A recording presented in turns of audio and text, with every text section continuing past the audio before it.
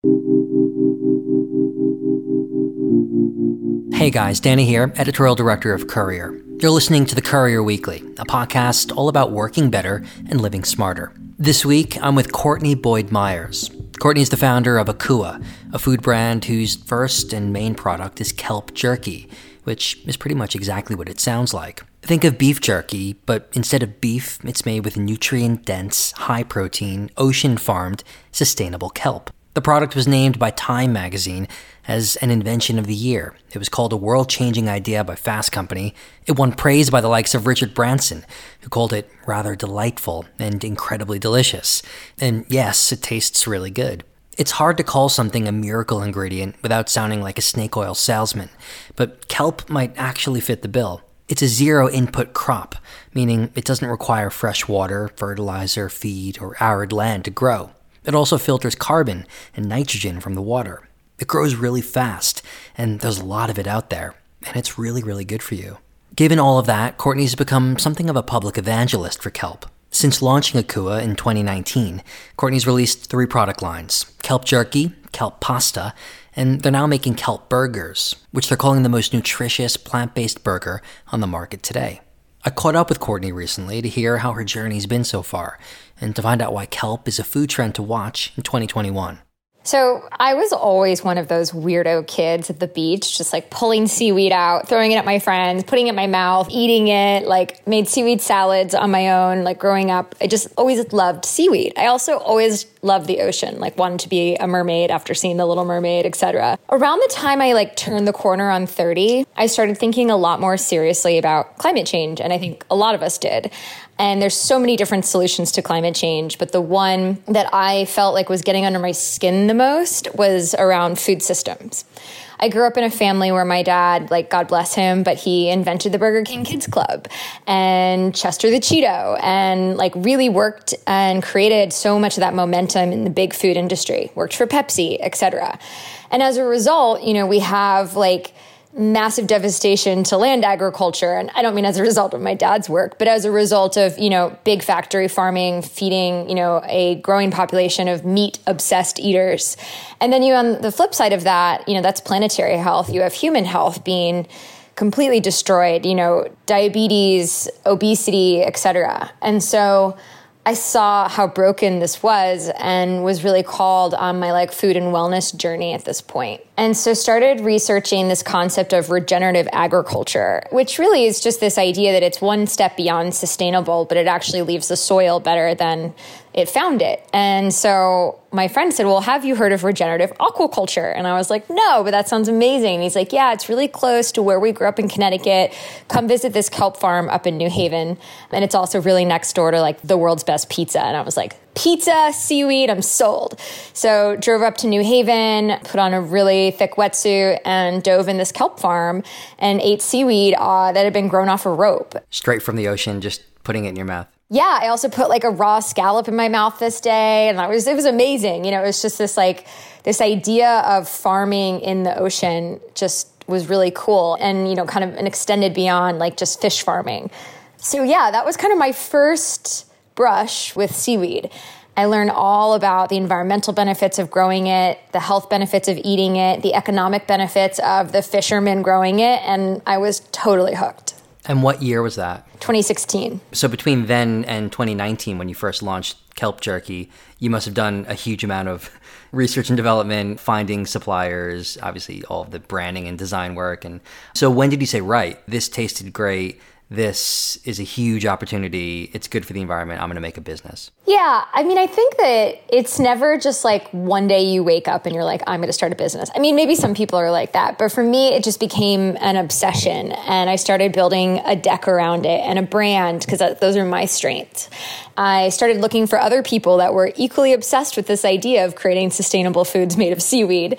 And I met a chef in the East Village, and this random finance dude reached out to me on LinkedIn, and then then these two people became my co-founders. And we didn't really, have a business at that point. It was, 2017. We were just sort of getting the team together and hosting these, kelp tasting parties. And we'd basically be pulling people off the streets of the East Village, feeding them beer and seaweed, snacks and food and chips and dips and soups and, teas, and saying, what do you like? This was really just starting to become just a big cash drain, because I was spending money on all of these events and it was super fun. And we weren't really thinking, okay, this is a quit your job and start a business just yet. And then we realized, okay, maybe we shouldn't be spending all of our own money on this business. We started researching the industry at large and all of the awesome food companies that we knew because we were consumers. We started saying, well, how did they build this?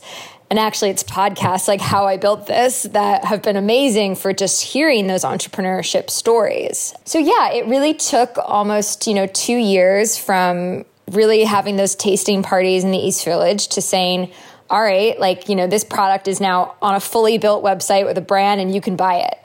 And yeah, it was a lot of learnings along the way and a lot of mistakes. What was the landscape like for kelp products at the time? Were you kind of the sole one in the wilderness raising your hand saying this is a thing? Or were there other ones in Whole Foods, for instance, or Trader Joe's that, were like, those are the ones we have to beat? Well, there's many kinds of entrepreneurs, but in my sort of growing up in the startup space, I have seen two defining ones. Characteristics-wise, the first one is someone who's like myself, who sees something as an incredible opportunity because it's new, it's innovative, and it hasn't been done before, and they can be a market leader, and it's this total, blue ocean strategy.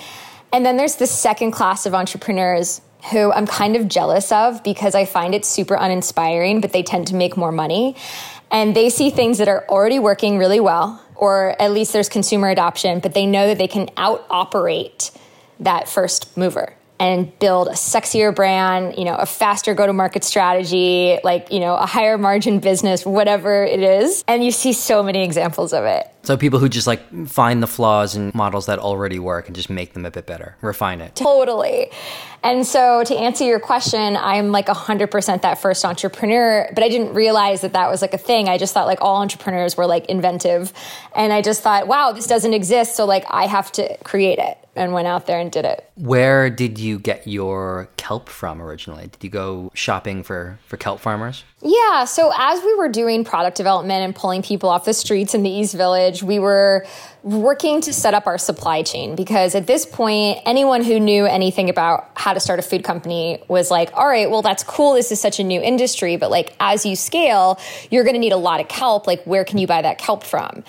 And I was like, okay, good point. So we basically went and just met a lot of farmers and built amazing relationships in the industry. So to back up a sec, 98% of the seaweed that you buy on the market today is sourced from Asia, Korea and China and Japan, mostly Korea and the United States. When we looked at building the supply chain, we thought, well, that's silly. We want to build this 100% locally in the United States, and specifically actually from the New England area. So we source 100% of our kelp today from ocean farmers in Maine. And where were those farmers sending their kelp to prior to you coming around? Was it medicinal products or something, or was it other food products? Honestly, this is why our business has been in this a little bit of a chicken and egg stage until now. So for the first few years, it was kind of all right, so there were farmers growing kelp before we got in there, and they were selling into restaurants, and they were trying to sell into food companies because those are the guys who will pay the most money. But a lot of them ended up selling it as fertilizer and kind of just getting rid of it and not making a good income on it. And that's not how you grow a supply chain like this. So we really came in to create that consumer market and demand.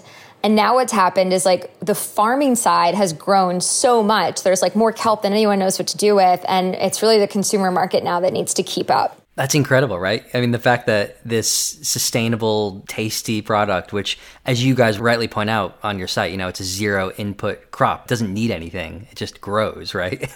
It's crazy. Anything you or I have probably consumed today requires, fresh water or dry land to grow, or probably fertilizer, or if you ate meat, feed. And kelp requires none of those things. It is a zero input crop. It really has a lot of potential as like a future food. You know, when we talk about like cricket bug companies and, you know, like thinking through like how do we feed this growing population in an era of climate change, like kelp is definitely one of the top solutions to do so because of the zero inputs. And it just keeps growing and growing and growing. I mean, I read somewhere it grows like 1.5 feet a week or something. It's like, or a day. You have like maybe 15 different species of kelp. And so kelp is a brown macroalgae and it's part of the algae kingdom. There's also microalgae like spirulina. And in the macroalgae kingdom, there's brown and there's red and there's green. And so a lot of people know the macroalgae nori, which is wrapped around your sushi. And so kelp is its own class. And there's like giant kelp, like what grows in California and out here in Cape Town where I am right now. And then what we grow is this sugar kelp. And it's very delicate and it's really tasty and it's like perfect for turning into food. And it grows very quickly, which is what makes it so good at converting carbon into energy. So it soaks up carbon from the water, just like a land-based plant uses photosynthesis on land to soak up carbon from the atmosphere, and it turns it into oxygen, also while it's converting into energy that we then eat. So we are pulling carbon out of the ocean when we pull the kelp out to create the foods that we make.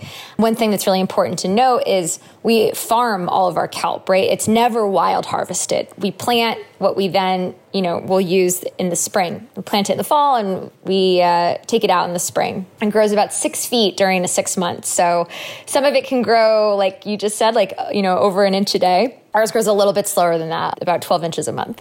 Which is still quite a lot. Yeah, it is a lot. I want to talk about the business model. I've been looking at your, because you guys are raising money right now and you kind of set out your entire model on this page. I know, it's crazy to be so transparent. Yeah, I know. I was like, oh, wow, I can see all the numbers. So you've raised, just about $200,000, which is a lot more than your minimum that you wanted to. But you're raising all of this money to launch your kelp burger, which we know each other because a Courier columnist, Colin Nagy, who people know, he wrote a piece about it in his newsletter. And he was like, oh, shit, this actually tasted absolutely delicious. And I didn't think it would because it's kelp. But actually, it tasted like a delicious burger. How are you going to try to position that burger in and amongst the Impossible Burgers of the world? Is it a completely different category, or are you going head to head with those guys? Again, I like to create my own categories. So I see that the fake meat culture around Beyond and Impossible as being really positive for us because it's converted a large number of traditionally meat-based eaters into this idea that, okay, maybe I can get something as satiating from plant-based materials.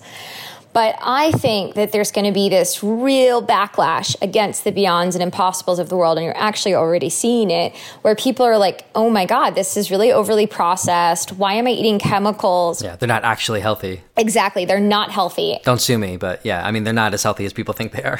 No, they're not. And I think it can be really confusing for consumers because they see something as plant-based and they think it's healthy. And I have a real problem with that. Again, it's just creating a new problem, really. If you look back since the early 1900s, food companies have just constantly been screwing us. And it's I'm so tired of it. And I'm so tired of people reaching for Beyond Meat and thinking they're doing a good thing because they're eating a Beyond Meat burger every day. It's a treat. Have one once a week. But I wanted to create a burger that was as satiating as a meat burger, but wasn't going to trick you into thinking this is a cow or a pig, because we're not about tricking people at Akua. We're trying to make the most sustainable form of food on the planet taste really good and using other plant-based ingredients and superfoods. So it's going to be a lot more satiating than a veggie burger, a traditional one, because it has the umami bomb of kelp and mushrooms, but it's not going to be a beef burger. And so a lot of people eat it and they're like, this is the best vegan burger I've ever had, and I don't miss the beef. And that for us is kind of an in-between category, and that's what we're creating. Do you think it'll ever get proper mainstream appeal? Because, the average American, when you say, do you want to eat seaweed, they'd still kind of be like, It's true. We were talking with the founder of a pistachio nut milk brand the other week, and, I was just saying education is a huge part of this. This is what it tastes like. It's not going to be whatever, icky in your coffee. I imagine kelp is the same, if not a lot more. Yeah. And I also I guess I live in a world where I just love pistachios. So for me, I'm like, yes, of course you should make milk out of pistachios. So I think that's a little bit easier when it comes to consumer adoption. With seaweed, a lot of people see it as that stuff that gets caught around their surfboards, or that gets dry and stinky on the beach, or is underwater and they're freaked out about eating things from the ocean. There's so many layers of fear and complexity you have to break through here. I think that when we look at a market like mushrooms, we study that pretty hard because it's for us a similar trajectory from this very niche Asian superfood to really more mass market adoption. If I had pulled you aside in the grocery store 10 years ago, you probably would have been oh, I can name a couple mushrooms, and now you can probably name 10 or 12. And, we've so much more knowledge of the fungi kingdom than we did 10 years ago. And I think seaweed's going to follow a really similar trajectory in the next 10 years. When you say mushrooms, do you mean kind of the niche health mushroom brands like Four Sigmatic, or just mushrooms at the supermarket that you pick up to put in your stir fry? I truly just mean, knowing what the difference is between a shiitake and a lion's mane mushroom, or a chaga or a reishi, or, you can go on. And I think today people they're like, kelp, what is that? Oh, it's a seaweed. Okay. And that's it. But I think in 10 years, people are going to be like, oh, I know what dulse is and nori. And, oh, I know that kelp on the West Coast is different than the East Coast because these are underwater plants, the way you and I can, say corn and tomatoes and squash, etc. So I think that there's an education to be done. It'll be done by our company and many other seaweed-based companies that are coming online. Now, whether kelp gets mainstream, I think is just really a timing thing, and also cultural shift thing to more plant-based eating and needing more variety in the plant-based food diet. And if it does become mainstream and it just goes through the roof, as you pointed out already, there'll be a billion different farmers to meet that demand? Yeah, I mean, for us, there's basically we're farming less than 0.001% of the world's farmable waters. And it's just, there's so much potential. If we take that up to 0.05%, we will create 50 million new jobs around the world, according to the World Bank. And so, when you hear companies gripe about, oh, the end of the dairy industry, that's 13 million jobs lost, or, oh, fast food industry, if that ends, it's 1.3 million jobs lost. Who cares? Let's start an industry that's actually regenerative, going to leave the planet better than we found it, creates a ton of new jobs. And that's just on the farming level, not to mention processing and distribution and, all the other things that are tied to that. So yeah, I think the industry has a ton of potential. There's a lot of money going into it, and a lot of smart people are attracted to it right now. How did you develop the business model? So I know you sell through supermarkets. You also sell direct to consumer on your website. You have distribution partners for the kelp burgers that you're going to try to roll out. It's a good question. Honestly, I never made a business model. I think we've been asked several times. They're like, oh, can you send us your business model? And I assume they mean some 50-page deck about how we're going to make money. And I was like, didn't do it. I knew that how to sell products online because my background was in technology and startups. So we just pretty early on for a food company started building out our Shopify website. I knew how to do performance marketing. So I just wanted to kind of bring customers in through Facebook ads and out through our Shopify. I wanted to see all their data, who they are, where do they live? How do they find us? And so we were really lucky because when the pandemic hit in March, we only lost maybe 10% of our business that was in grocery stores. And all those grocery stores, I didn't go find them. They found us, and I was like, cool, here's a 40% off wholesale code you can use on our website. And so that's how we built our wholesale business. We didn't use brokers or anything. I was just I built a wholesale portal on Shopify for them. When March hit or April, it was yeah, sure, grocery stores weren't oh my God, I have to restock kelp jerky. That wasn't their priority. But our actual e-commerce business doubled every single month during COVID. It was crazy. So the fact that we were set up for e-com and out there doing performance marketing was just hugely beneficial. And now I think obviously this is so old school in, retail or, internet businesses, but I think food is just becoming a lot more keenly aware of how running an e-commerce business is actually so positive for your retail business because your consumers are going to see an ad, then they're going to be in the grocery store and they're going to buy it off the shelf. might not be able to like directly track that very accurately, but like I know brands who've turned off their performance marketing because they're focused on retail and their retail sales drop. Yeah, I haven't built a business model. We've kind of just figured it out along the way, but our business model is mostly direct to consumer, and we will be pushing more into retail with frozen products next year. And why did you decide to raise money right now? And how did you decide to go about it in the way you've done it? Yeah. So, when I was like, spending a lot of my personal money putting this business together, a lot of people around me had been raising money for their tech companies for years. So, I knew about venture capital. Yeah, I love doing decks. Like I don't do like business models necessarily, but I love doing like decks. Like here's the story. Here's like, I guess one slide on the business model, how we're going to sell it and like, et cetera. And so built that and just started asking for introductions. And in about a year, it took a long time. Granted, I wasn't full-time on the business, but we raised about $500K in what you would call like a friends and founders round. Lots of food company founders put in like $25K, $30K checks, and they've been the most valuable investors ever. That was 2018. We closed that round. And then we went to raise a smaller round. Or actually, we went out to raise a larger round in 2020 in February. And when the pandemic hit, it just made fundraising so hard. It was just a miserable experience asking people for money, and when everyone's in crisis mode, really, and so unsure of the future. So hard meaning it was just awkward, or they were just like, no, we don't have time for you right now? Well, I think like investors are trained to like always keep their options open. So like everyone took the call, and it ended up just being this like very emotionally draining experience because they weren't like, oh no, we're like not interested, but they're just like, a lot of them just like weren't writing checks because they were just like, well, I don't know like what the world's going to be like in 6 months. Like this is unprecedented. And so by August, we hadn't raised any money. We'd raised $50K in February and then none until August. And then I was in Ibiza at a party and someone was like, I'll put in $15K. And I was like, yes, we've just broken the seal. Let's go. And as they were drunk. Yeah, basically. And so then we continued on to raise about like $250K in the months that followed, through Zoom calls, much more professional.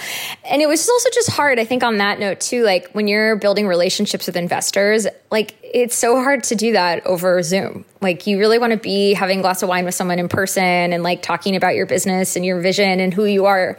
So we raised from some great people. And I guess this summer, Republic, which is the equity crowdfunding campaign we're raising on right now, approached us and they were like, look, we know it's brutal out there with VCs and no one's really writing checks like they were last year. But everybody, for some reason, is putting money into our campaigns. And we've grown like exponentially this year. So you should consider it. And I love crowdfunding. I love it, love it, love it. I love community-driven anything.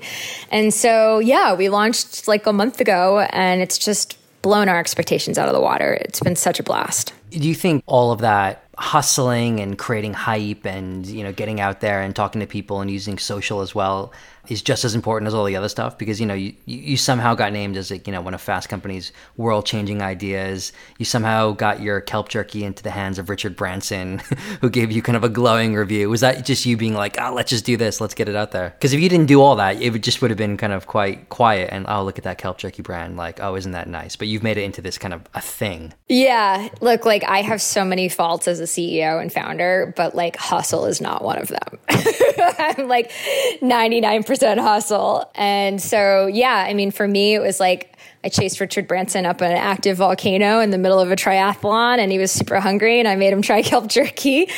We basically, I think have been finding a lot of validation when it comes to like thought leaders, whether they're Richard Branson or it's Time Magazine. I think that what we're doing is not like a traditional business. Like we need so much validation because it's such an innovative new thing that people are a little unsure of. So media and PR comes in as really important for us. And I was a journalist for a long time. That's how I know our mutual friend Colin.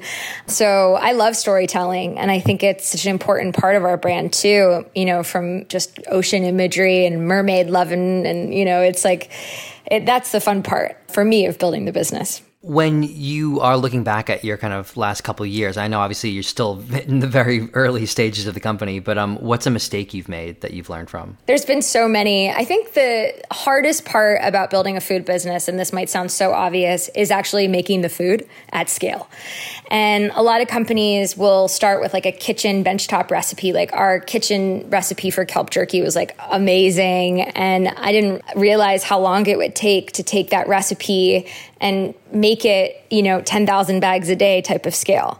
And working with food manufacturers to do that is really hard because like they're not incentivized to do anything innovative. They're like, just want to make more bar companies and more chip companies because it's easy to scale and then they get paid based on volume. So yeah, I think it's really brutal, especially not having any industry experience. So like anyone who wants to start a food company, I think like one of the mistakes that I made was not focusing enough on our operations and manufacturing. Like truthfully, like a business, yes, it needs hustle, it needs storytelling, it needs brand building. But like if you don't have operations, like the whole thing's going to implode. And your company is still quite small in terms of headcount. Yeah. I mean, we've been like so brutally like lean for 2 years. Basically, it's my co-founder and I and one employee.